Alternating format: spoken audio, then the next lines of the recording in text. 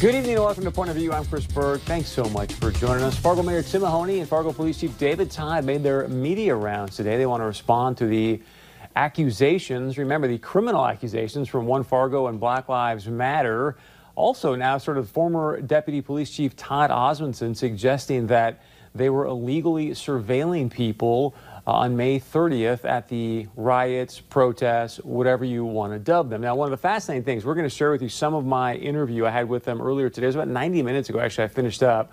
Long interview. The full thing is up on our Facebook page. You can go there if you want to watch it in its entirety. But I want to share this with you because one of the questions we've been getting from a lot of people is, so where was the breakdown? Like, you had this riot, then you had the nice event on June 5th. Everyone was sort of singing Kumbaya and came together. And then Monday, all of a sudden you got One Fargo, West, and Black Lives Matter accusing them of illegally surveilling them. So one of the things I want to give you a nugget of here, that we got to give you a weather update, but is the fact that, so they sing Kumbaya, Fargo rolls out the red carpet, Mayor Mahoney, Chief Todd, and I can't believe I'm saying this to you, that on Monday, apparently West shows up with two people that Mayor Mahoney and Chief Todd didn't know.